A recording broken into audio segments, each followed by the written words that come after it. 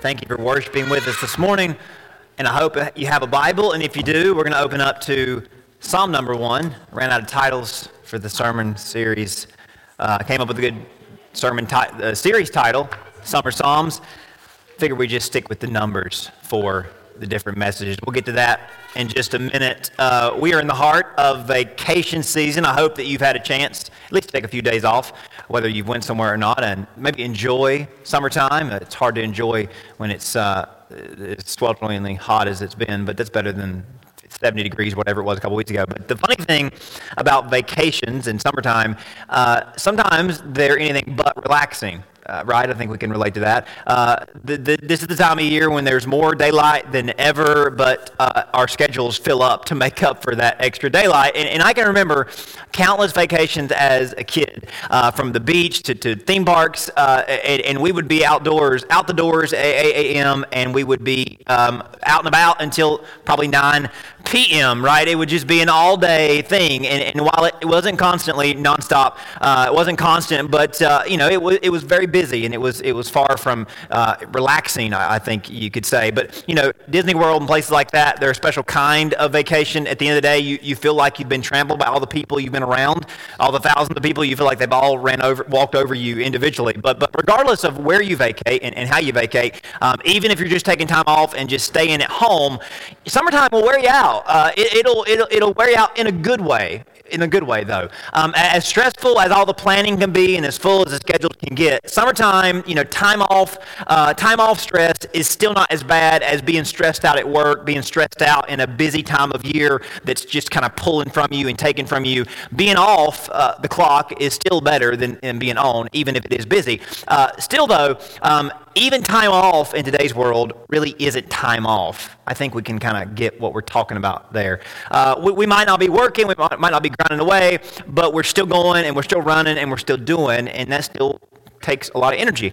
Nothing wrong with those things. We should, if we got the strength, we should be as busy as we can be, right? But it does bring to mind that maybe we could use a different kind of vacation where we actually get a thing called rest, which is rare in today's world, right? We get days off and we have to be as busy as we can because we rarely get days off. So there isn't a lot of rest involved in days off. But we may not think we need rest, but our bodies do. And maybe you think you don't need any rest, but I would argue our modern world, as much as it tells us to push and push and push and go and go and go, I think all of us could use rest for our mind and for our souls. We're so wound tight. Our minds are always blast processing all the time. Our world has taken to heightened awareness for mental health in recent years, and that's a good thing. And I think in reality, even when we're off the clock, we're still bouncing off the wall. Our agendas are full, our planners are full, our hands are full, our arms are full, our minds are full. So I think it would be beneficial to use some summer Sundays, the next few weeks as July gives us, to especially attend to our mind and attend to our souls. You may not have time to let yourself breathe or rest with so much to do, but hopefully these summer Sundays will give you an outlet to consider and a vehicle to carry some of the thoughts that I'm sure you have that we'll see reflected in Scripture. So hopefully these messages will inspire you to pause and take some time to yourself, like actual measurable time to yourself. It might be hard to find some time, but I think hopefully you'll be inspired to find some.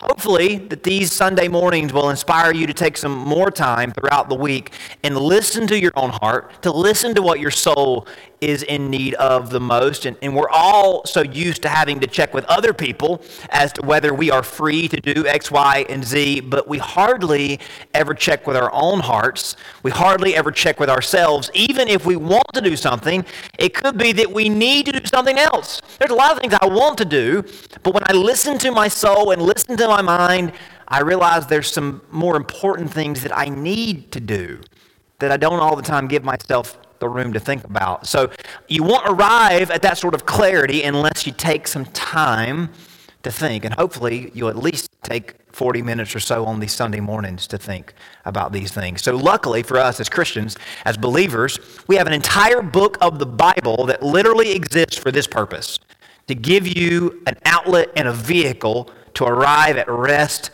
for your souls, rest for your minds, and helps you wrestle through the things that may be on your mind. So today is week 1 in a series we're calling Summer Psalms, which are going to feature four different psalms being spotlighted, and we'll call in some verses from some other psalms along the way. But we're going to focus on 4 psalms that I think stand above the rest, and there's 150, so that means that these 4 must be pretty special, at least to me, I think they are. But just to give you a little bit of information about the psalms, because I think it's good to know what we're getting into on a broad and over the air, over the land kind of way. The psalms are actually a collection of ancient poems, songs, and prayers. So the Psalms are written by a various number of authors. The Psalms, it's much like a hymn book, much like a book of poems that you may have on your shelf at home, but they're not all the same type of poetry. Some of them, again, are poems, some are songs, some are prayers, but they're all written in lyrical Hebrew, as in they're all set to a beat. They're all set to a poetic fashion. So that's why they're different than the other books of the Bible. And that's why most of your English Bibles make them look indented and make them look like a poem would look in an English textbook that you may have had, or maybe a book of poetry, or a music book that you have. They indent the stanzas to show that these are not written in prose. They're not written to be a story. They're written to be lyrical. They're written to be poems or songs or prayers. They were written by a few people across a few hundred of years. So really from around 1000 BC to around 800 BC, these Psalms were written. There's a few that were from before and from after. Most of them were written in that 200 or 300 year period, around 1000 BC. And they give us a snapshot and a window into the hearts and minds of believers from about 3,000 years ago, which is what is really remarkable. They were written 3,000 years ago. You may like songs from the 90s or the 80s or even farther back. You may be a real artsy person. You like to listen to some stuff from the great composers from hundreds of years ago.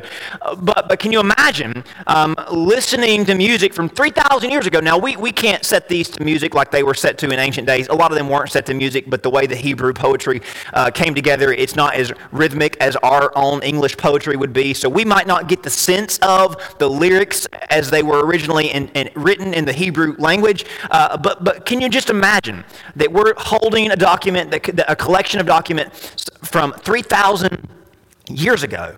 And just like your favorite song from your favorite band from 20, 30, 40 years ago speaks to you, I'd argue there are some favorite songs or favorite poems from a few artists 3,000 years ago that are just as powerful, more powerful than maybe anything you've heard before. So again, there's 150 in this collection, but they really all fit into about 4 categories. So to reduce it down the best we can, there are psalms of devotions, praises, laments, and anthems. So the devotional psalms teach some kind of lesson. So these were intended to be confessed in worship.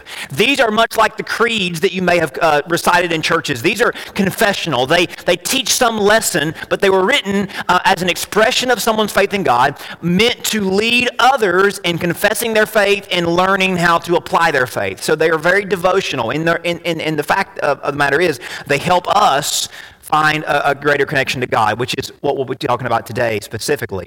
The praise psalms are just that. They're songs. They're prayers of thanksgiving. Pretty simple to understand those.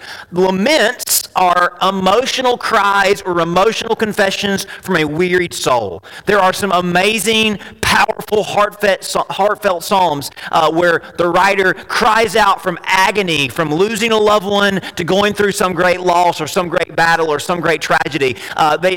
We read in those psalms a longing for answers and understanding. Sometimes there's this open-endedness to those psalms that we'll look at in a few weeks. Then there are anthems. Anthems, much like you might be familiar with a national anthem.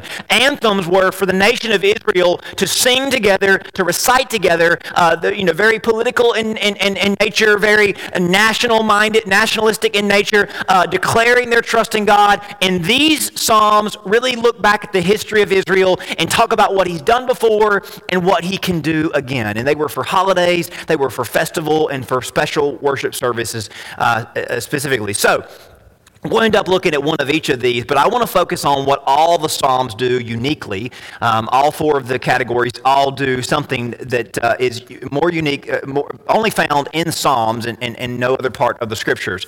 The Psalms are written by real people with real emotions, and they're so raw that they're written into the text.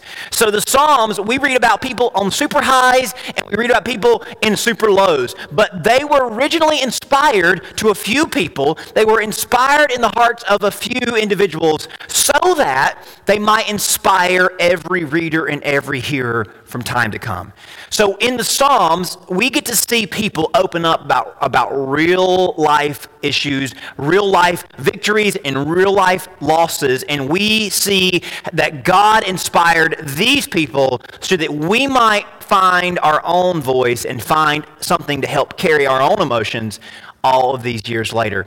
God did something in the hearts of a few of Israel's spiritual leaders. Now, there's several different authors, but most of them, as in like 90% of the Psalms, are written by one of three people. King David, Asaph, who was a musician of his day under King David and the generation after, and a choir group or a worship band called the Sons of Korah, which was kind of a revolving door, much like a band from your time might still exist today, but only three of the people or three of the four aren't the original cast. The Sons of Korah was a group of worship leaders or a group of worship, a band in ancient Israel that kind of represented a certain family, the people of Korah, that would kind of walk in and out of the door. So there's a lot of examples there we could pull from. So King David, Asaph, and the Sons of Korah. We hear David call out to God on the highest of mountains and the lowest of valleys. We hear David really vent to God and argue with God in his own mind. We read Asaph wrestle with life's greatest challenges and try to get his arms around God's promises. The Sons of Korah lead us in psalms of praise and also in laments of sorrow and heaviness.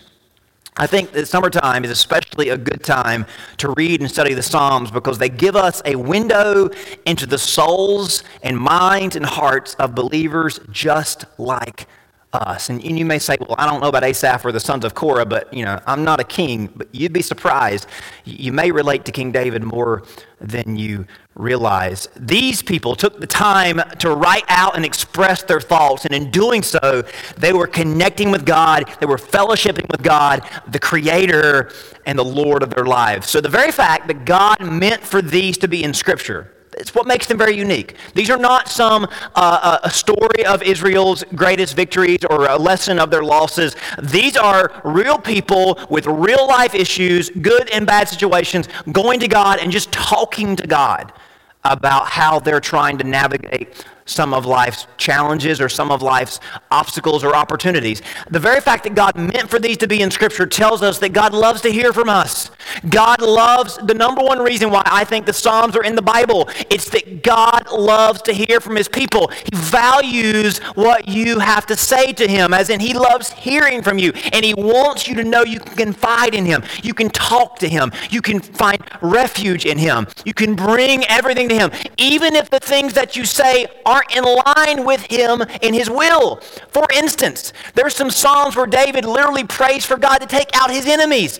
We know from the New Testament that should never be a prayer a Christian prays. We should never ask God to hurt someone, right? We know that's not right. But David freely expressed, God, literally break their teeth off in their mouth. I mean, it's some of the things that he asked for, which is really graphic. But he was very angry. He was very low. He was very emotional. It was okay for him to talk to God about those things. Now, we don't go quoting those verses as some sort of promise for the real life, for our real world application, right? Of course, we understand them in their context. Those sorts of examples invite us to bring our hearts to God, the good and the bad and the ugly. We bring our thoughts to Him because we know He is bigger than them and He is Lord over them and He can show us what to do with them. Whether it be glorifying Him because of a great victory, trusting in Him during a great hardship, leaning on Him when everything else is vanishing beneath us, leading us to live for Him when tempted and distracted by the world. The Psalms teach us a new language a language of worship. And I know that might sound very churchy, sound very preachery to say, but it's real. The Psalms teach us a new language, a language that you really have to learn. A language of focusing on God, showing us that we too can bring anything on our minds to God, and in Him we can find rest and refuge and truth and grace. It's kind of like this, and it's why I think you can benefit from studying the Psalms. Just like professional singers, they have to exercise their voices. They may have awesome and beautiful voices, but they don't just wake up with that voice. They have to exercise it. They have to iron out some kinks that just develop over time. Writers can't just pick up a pen and start streaming out a mind full of gold. They have to prepare for it, and they have to workshop. They have to work out their mental process. Obviously, any type of activity requires practice and preparation. From the job that you do to someone on an athletic field, it takes practice and preparation and concentration. It takes repetition. And the same is true for you spiritually. If we want to be as close to God as we can be, it's going to require devotion and habits and practices of spiritual discipline. And listen, I get it, and God gets it. We're a busy people. We want to just come to church and be, someone to wave a wand over us and for us to feel spiritual and to feel full. And maybe that works for some people, but I promise you this, it only works briefly. You can go to the greatest church service you could ever imagine, as traditional or as contemporary, as ancient or modern as it could be. It could be the best songs that you could ever pick out and the best sermon that fits you or talks about them like you want it to. But I promise you this, as full as you may get vicariously, as in as warm as you can get from someone else's fire, that is not sufficient for what you need beyond a few hours on a Sunday. If we want to be as close to God as we can be, it's going to take some devotion. It's going to take some spiritual practices and some discipline. And honestly, Psalm just invites us to start talking to God. And hopefully we'll learn that we can bring our hearts and bring our souls to Him. Listen, God gets it. I get it. Summertime does not give us much time to take off. If we're going to get to all that's on our calendars, we got to go. And we don't have a lot of time to devote to ourselves, especially to God. Our hands are full, our hopes and our dreams are plenty. If we just stop and look in the mirror, though, and check our temperature and observe what could use some R&R. If we look deeper than what our eyes can see and listen closer past what our ears can hear, we will detect that we need to spend some time processing what's going on in our hearts and talking to our Maker, our Heavenly Father, about what's going on inside. So if you've been out in this heat, you know that no matter how much daylight there is and how much free time you have, if you don't stay hydrated, you're going to be pretty miserable. We all understand that. And I don't think it's far-fetched to say, and this isn't a judgment toward anybody, this is just my own observation. Spiritually speaking, a lot of us are dehydrated and malnourished. Spiritually speaking, a lot of us are not as hydrated as we should be. And the Psalms will help you stay refreshed and be restored. The Psalms remind us of real life, from what really matters to real troubles. They will help us to see our real God over us who wants to make a real difference in our lives. So maybe not the most famous psalm, but certainly one of the most well-known ones is the first one. I don't know if it's because it's first, or I don't know if it's first because it's important. Nonetheless, it's here in front of us. So in just a few verses, this psalm, a devotional psalm, offers a ton of wisdom and a sobering perspective on life. And talk about a place for spiritual hydration and nourishment. Look no further than Psalm number 1. So follow along with me as we read Psalm number 1. Blessed is the man who walks not in the counsel of the ungodly, nor stands in the path of sinners, nor sits in the seat of the scornful. But his delight is in the law of the Lord, and in his law he meditates day and night.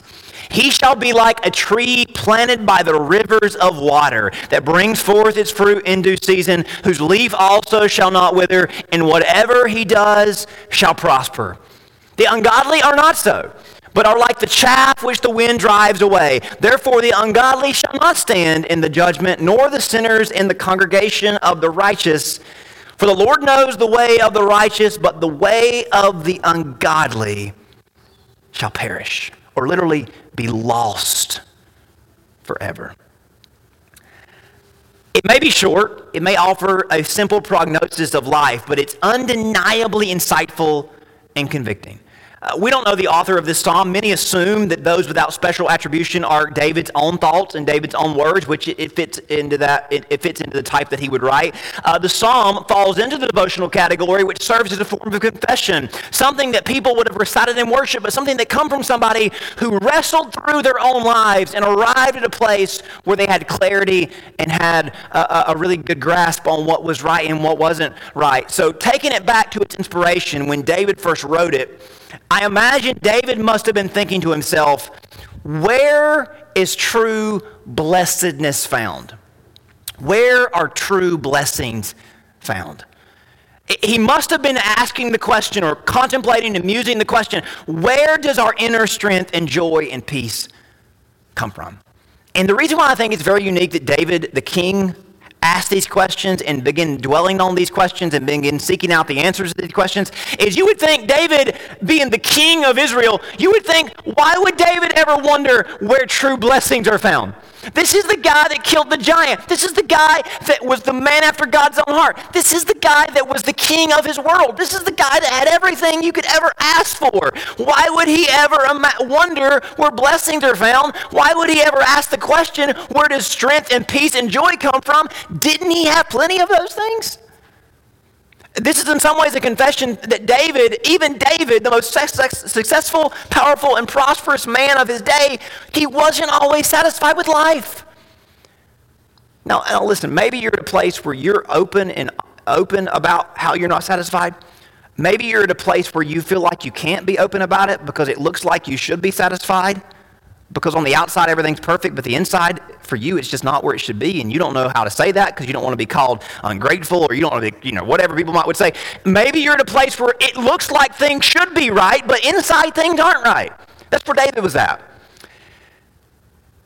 Even though all appeared to be great, all wasn't so great inside of him. So we can tell by some of David's choices across his life that he wasn't always where he needed to be. He wasn't always where he wanted to be personally. As a young man, he was given the king's daughter for marriage. He was a celebrated giant killer. He had so much promise that he found himself running for his life. He spent years of his young adult life on the run as a fugitive. As an older man, he similarly went down that path, but instead of allowing the chaos to funnel him closer to God, he drifted away from God. He compromised his faith and convictions, trying to save his own skin a number of times. He endangered people that he was close to, looking out for himself. Later in life, David, at the height of his power, threw it all away over an evening of pleasure. Think about that. He had everything that he could want, but he thought that he needed one more thing. All may have seemed right for David, but even as king, he was at a dark place and pursued the wrong sources to find relief. And on both ends of his life, as a young adult and as an older man, his decisions cost him the best that God had for him. Both instances led him to the cave in the wilderness after being driven from his comforts. And we don't know exactly when David may have written this psalm, but it fits into either season of his life where he had made some poor choices. And seeking out a life full of blessings, he came up empty, yet in his emptiness, he found God's fullness. Now, David, remember the story of David, he kills Goliath, he gets Saul's daughter in marriage, Saul becomes jealous of him. Instead of David taking refuge in God, David begins trying to play games and tries to fend for himself. Then he goes and lies to some priests and gets the entire village of priests killed because he lied to them about Saul sending them on a mission, but Saul's literally trying to hunt him down and kill him. So David ends up being on wanted posters. David ends up losing his family, losing his place as the future king, being on the run from Saul. Literally, Saul declares war, takes the entire army of Israel, begins chasing David down. And David begins to spend years of his life on the run. Specifically, he takes refuge in the caves of Adullam. And it was during this time of David's life that there's something important that we can learn from. It says that while he was there, everyone who was in distress, everyone who was in debt, everyone who was bitter in soul gathered to him. So David began to acquire followers of other people who were fugitives and vagabonds, people that were in very dire straits. David began to be some sort of a spiritual leader, a wearied soul, the former prince of Israel, the former giant killer, now on the run, making a community in the wilderness, hanging out in the caves of Israel, and all of these men in distress and in debt and bitter in soul, former people who they had killed people, they had committed crimes, they began following David. Now, you know these men as David's mighty men, but they weren't mighty always. They were spiritually broken people. They were people trying to find out if there was a God out there that loved them, and there was a people trying to find out if there was a place for them in the story of God. And their story started with David, who, as broken as they were, began wrestling through where is true blessedness found? Where is true joy and peace found? Where is real purpose found? He says that place was called the Rock of Escape. David went up from there and lived in the strongholds of En-Gedi. No doubt, after much contemplation and dedication, after turning to the Lord, he arrived at the conclusion that we read in these verses. Verse 1 starts off with those words, "Blessed is the man," or "Blessed is the one." And he makes a declarative, contrasting statement over where blessings aren't found and where they are found. The word blessedness, you've heard this before, but the word can also be translated, and should be translated, happiness. So blessed is the man, or happy is the one. I know it may seem a little reductive and overstepping bounds for someone that doesn't know you as well as you know you to declare where you can find happiness, but David dares to, the Bible dares to, and this is very important. For the next 5 minutes, please, please, please tune in if you've leaned away. We often think the Bible is only interested in, that God is only interested in telling us the difference between truth and fiction. We often imagine that God wants us to know what's true, what's false, and how the universe works. And here's what I know about you and what basically is true about everyone. None of us are really going about in this life trying to figure out what's true versus what's false. That's not what drives you. Your ambition every morning is not to wake up and think, I got to figure out what's true and what isn't true. We care about what's true, but none of us are driven by what some call a truth quest. We don't get up every day determined to distinguish truth from fantasy. Ultimately, though, all of us are trying to find happiness. We're not on a truth quest, but we are on a happiness quest. We are looking for and longing for and trying to find happiness.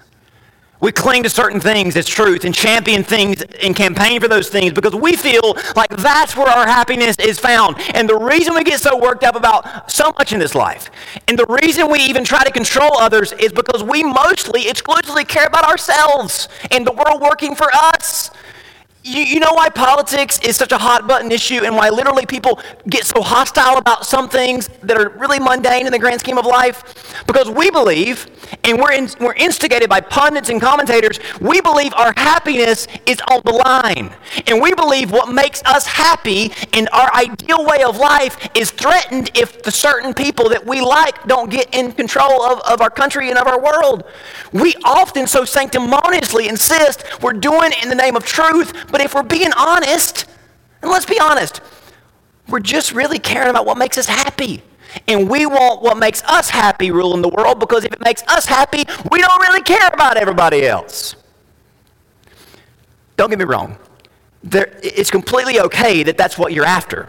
It's completely okay that you're on a quest for happiness. I just think we need to admit it. And I think the main reason why I feel like this is such an important breakthrough for us to experience is this. The Bible, God's Word, isn't just here to tell you what's true, although it does that very well. The Bible is here to show us where true happiness is found. One more. The Bible shows us where true happiness is found, but it also warns us where it is not and never will be found. We often turn away from the Bible because we disagree with its assertion of truth. We don't like someone telling us what to believe. However, we might be interested in what it tells us about happiness and how it tells us that we can find happiness. And I bet that would intrigue some of you. Something in all of us springs to life at the notion that happiness might actually be achievable and sustainable. Now, maybe you know this, but I have a hunch that it might be new to some people. We often imagine, and we've been told, that God is only interested in, and God is most interested in, us knowing and believing and behaving the right way for the sake of what's right and for the sake of what's true. We're often raised in a very sterile environment when it comes to God. The structure we're taught to relate to God, all that lends itself to seeing God as trying to out-truth us, trying to categorize our minds with what's right versus what's wrong, what we should do and shouldn't do, as if that's all he cares about. But the truth is, God is as interested in, and I would argue he is more interested in, us finding true happiness. Yeah, he cares about what's true. And yes, he wants you to know what's true. But the reason he wants you to know what truth is because his biggest priority, his greatest desire, is that you might find true blessedness, true happiness. Make no mistake, where God says true happiness is found is miles away from our own intuition and miles away from the secular experts that will point us in the direction of whatever they say will give us happiness.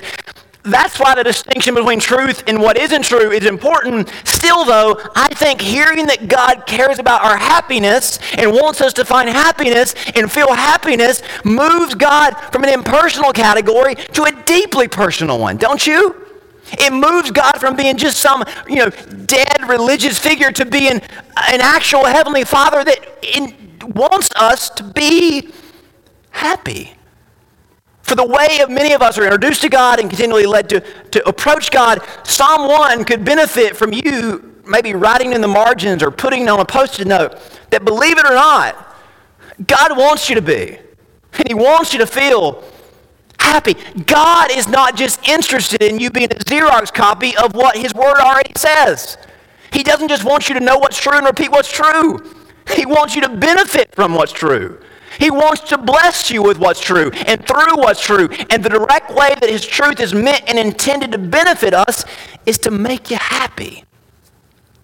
Now, before David tells us the secret to happiness, how God wants to lead us into happiness, he wants us to know what routes not to take. Moving ever so slowly as we're inclined, verse number 1 goes on to say that blessed is the one, happy is the one, who does not walk in the counsel of the ungodly or the wicked, does not stand in the path of sinners, does not sit in the seat of scornful. So I want to break this down very quickly. The Hebrew word ungodly, or often translated as wickedness, is a word we seldom read in the Bible. When it shows up, it's usually coupled with a pretty ominous judgment. Most famously, when God is responding to Solomon's dedication prayer, God uses this word ungodly or wickedness by saying, if my people who are called by my name humble themselves and pray and seek my face and turn from their wicked ways. Same word as your Bibles have in Psalm 1:1, ungodly, wicked, same word. It's interesting that the word wicked is distinct from the word sinful, obviously connected, and I don't usually encourage to make a big deal about two words that pretty much are the same, but in this instance it does matter. Wicked, according to the Hebrew text, means to be guilty of immoral or illegal action, something criminally done against God's law. Now, obviously, this includes things that we deem illegal by our own laws of our own land, but generally, that's in line with what God says is right or wrong. But this specifically is in reference to God's law. And this is one of those moments where I'm so thankful for Jesus. Because Jesus came along and said, listen, y'all, 600 commandments is a lot. You think there's just 10? Whew. 600 commandments, whole lot of commandments, right? You barely know 10 of them, right? And you don't really do that well with them, let's be honest. 600 commandments, that's a whole lot of laws. But hey, I'm going to help y'all out, and I'm going to reduce those down to just 2. And I know we roll our eyes and think, how could you possibly reduce 600 down to 2? Jesus did it. So if Jesus did it, the guy who inspired the original 600, I'm okay with that. I'm going to go with that, and I'm going to be thankful for that. Doesn't make them any easier to live out. It just makes them simpler to understand. So Jesus famously said, you shall love the Lord your God with all your heart and all your soul and all your mind. This is the great and first commandment. And the second is like it, as in you can't have one without the other. You shall love your neighbor as yourself. On these commandments depend all the rest. all the other laws and all the other things the prophets say. So wickedness, listen here, wickedness is not confined to some sinister, diabolical, defiant crime. It's anything done in the absence of love. Now, the reason why we don't like this is because this convicts us more. Because I like people to say wickedness is people who commit X, Y, and Z crime, because I've never committed those crimes and probably won't by the grace of God. But I am guilty of being unloving, and I don't like when people make it this general. I don't know about y'all. Wickedness is anything done in the absence of love. So for the context, let's put it this way. Happiness will never be found on unloving grounds. Want to say that with me?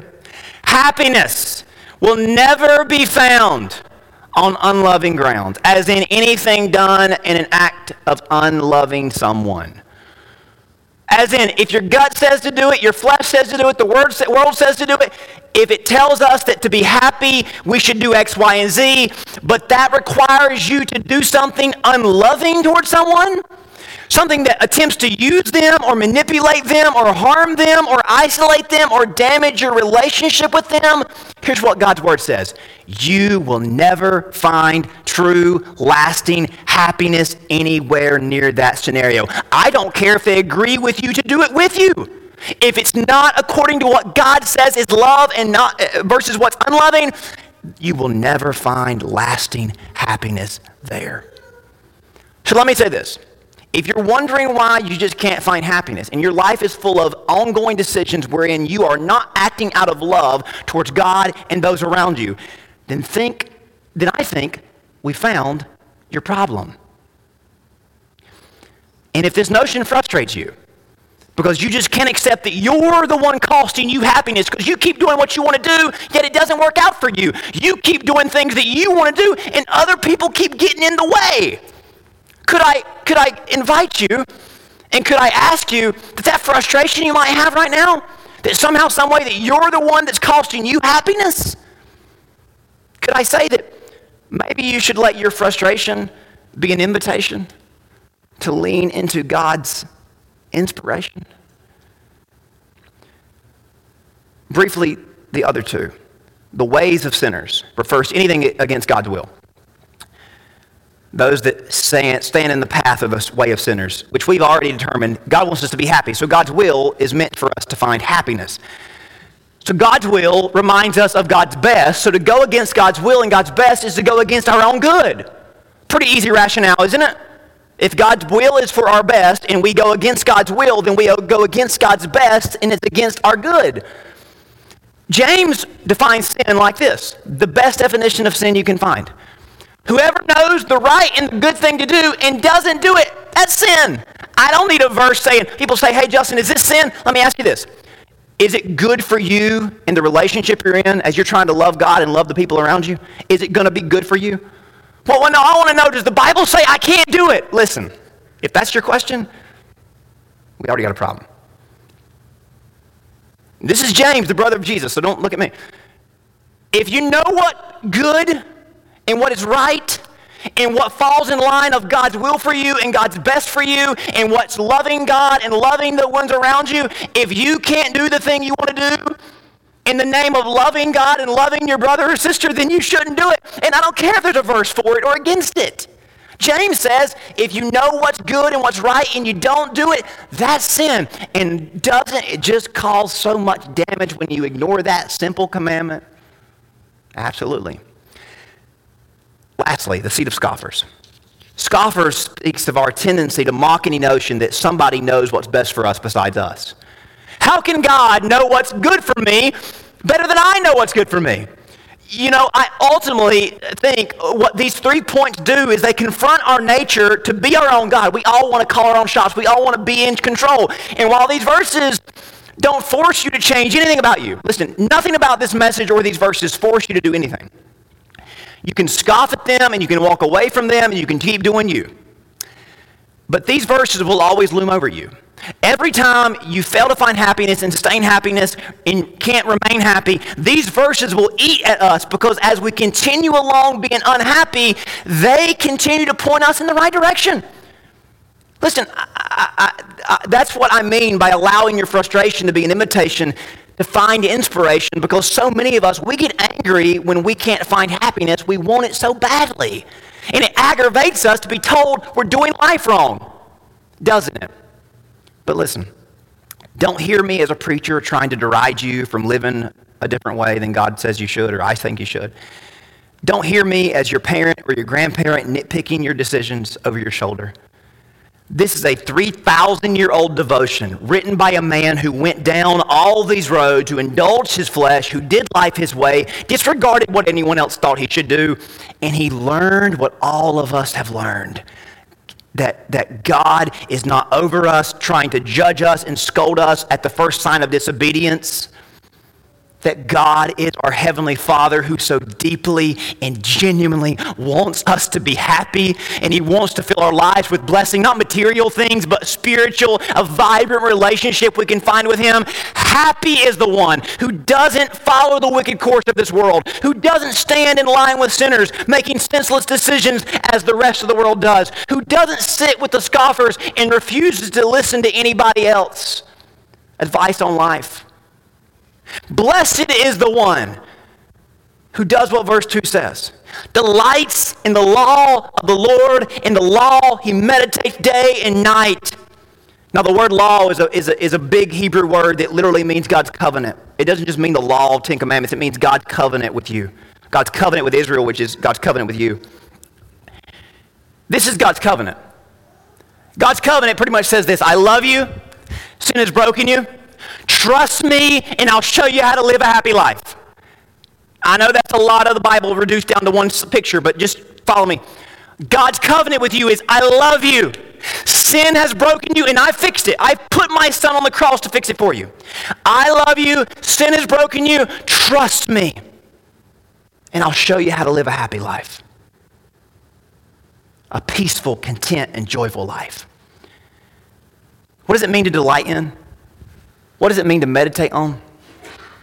Delight in means that you listen to your longing. Your heart has a longing. Your heart wants something. It wants to be happy. As you long for happiness, look to the Lord and begin to let go of everything else. Look to Him. Meditate means to repeat it to self until it echoes in your soul. I heard someone say it before. To delight in and meditate on means to go into God's Word wide-eyed. Y'all know the old saying, wide-eyed, as in you're walking in, you're full of amazement, you're full of wonder, you're so excited for what might be around the corner. Go into God's Word expecting to find the most amazing revelatory promises and truth from God to you. Psalm 19 says it's like honey. It's like the sweetest thing you could eat. That's how we should go into God's Word, and go into any time that we hear a message from God's Word, a devotion on God's Word, prayer time with our loved ones around God's Word, expecting to find the greatest treasure in Him, the greatest happiness from Him. Jesus described the kingdom of God like this. The kingdom of heaven is like a treasure hidden in a field, which a man found and covered up. And in his joy, he goes and sells all that he has and bought that field. Does this seem crazy to you?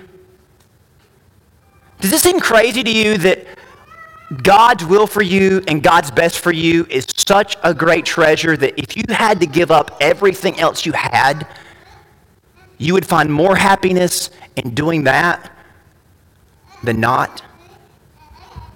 Does that seem threatening to you? Does that seem uncomfortable to you? Because if it does, it tells me you haven't let go. You haven't delighted in God's Word. You haven't meditated on God's Word. It tells me that you're still trying to do it the other ways. And the other ways, as we've seen proven, don't work. What if you, stepping back from your life, observe your frustration, your unhappiness that you deal with again and again, consider that God actually has your best in mind, that He alone can break through the fallen bubble that we're in to shine His light and to lead us where we want to be. Psalm 1, the Bible reveals to us that's why Jesus came to live and to die, to make this personal to us.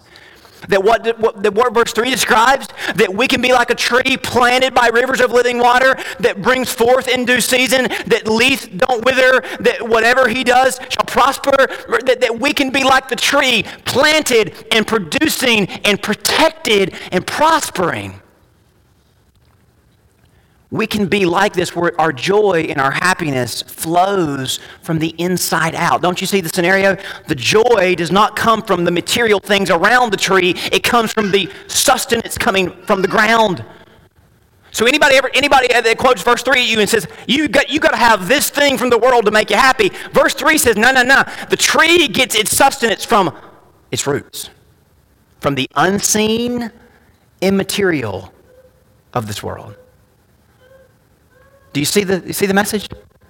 This is why Jesus stood up at a festival one day and said, if anyone thirsts, let him come to me. Whoever believes in me, as the scripture has said, out of his heart shall flow rivers of living water. The ancient Hebrews were fascinated with water that came out of the secret parts of the earth. When they would find a spring coming out of the rocks, they were amazed by that, because they thought the water from the inside, unseen parts of the earth had some sort of spiritual power.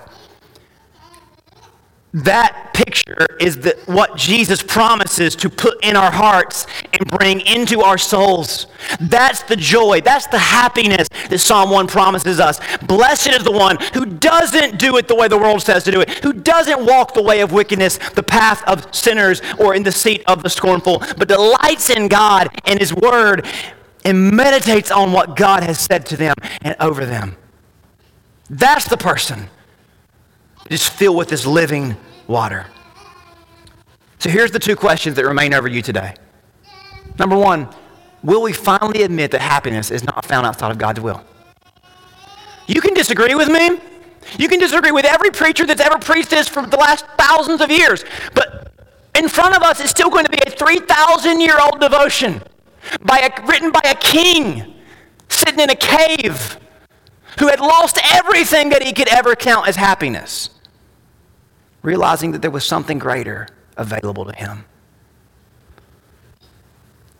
Will we finally admit that happiness is not found outside of God's will?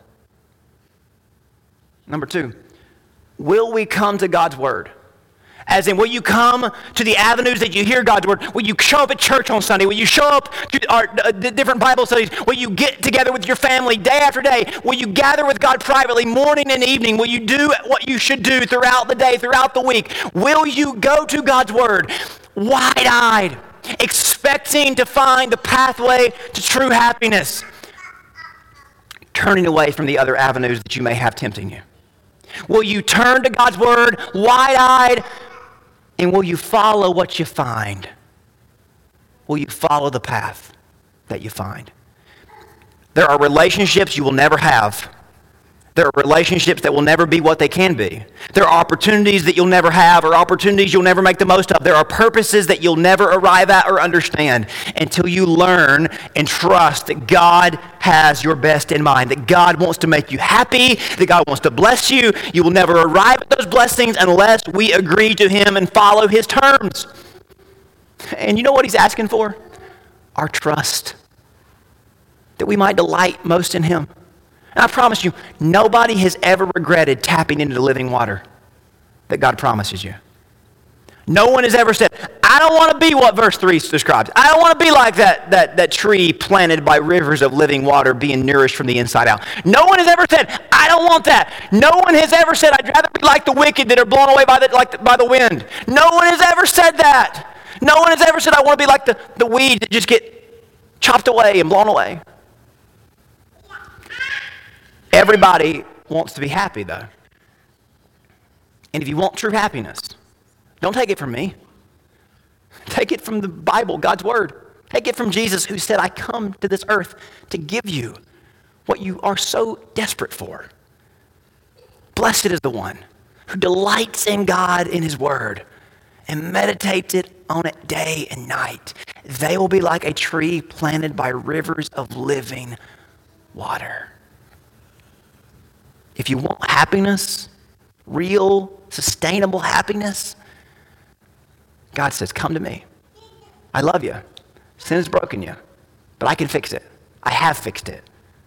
Trust me, and I'll show you where happiness is found. Let me pray for you.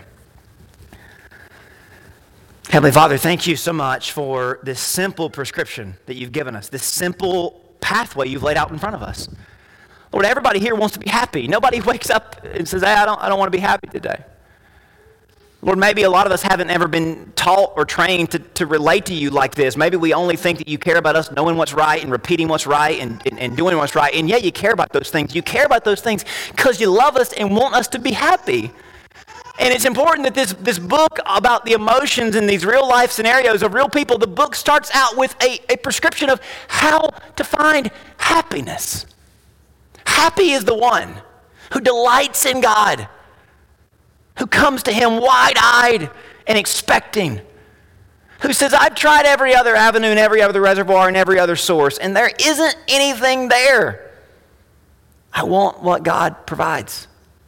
Lord, I pray that you would break through that one that questions whether you care about them being happy or not, that you break through that heart that is just hard and cold from religion. Maybe that one that has tried every avenue in the world and they would admit today they aren't happy and they haven't been happy and they've been looking for happiness in every other place that it could possibly be found and they haven't found it. But you promised them that if they delight in you and they meditate on you and they follow you, they can find it. They can find it. Lord, I pray that if anybody needs to repent of going about life in the wrong way, a way that would prevent them from having this happiness, Lord, that you would provide them that place to do it today. That all of us could stand on these grounds today, knowing that you have offered us something that we cannot find any other way. Happiness from you. We ask this in Jesus' name. Amen.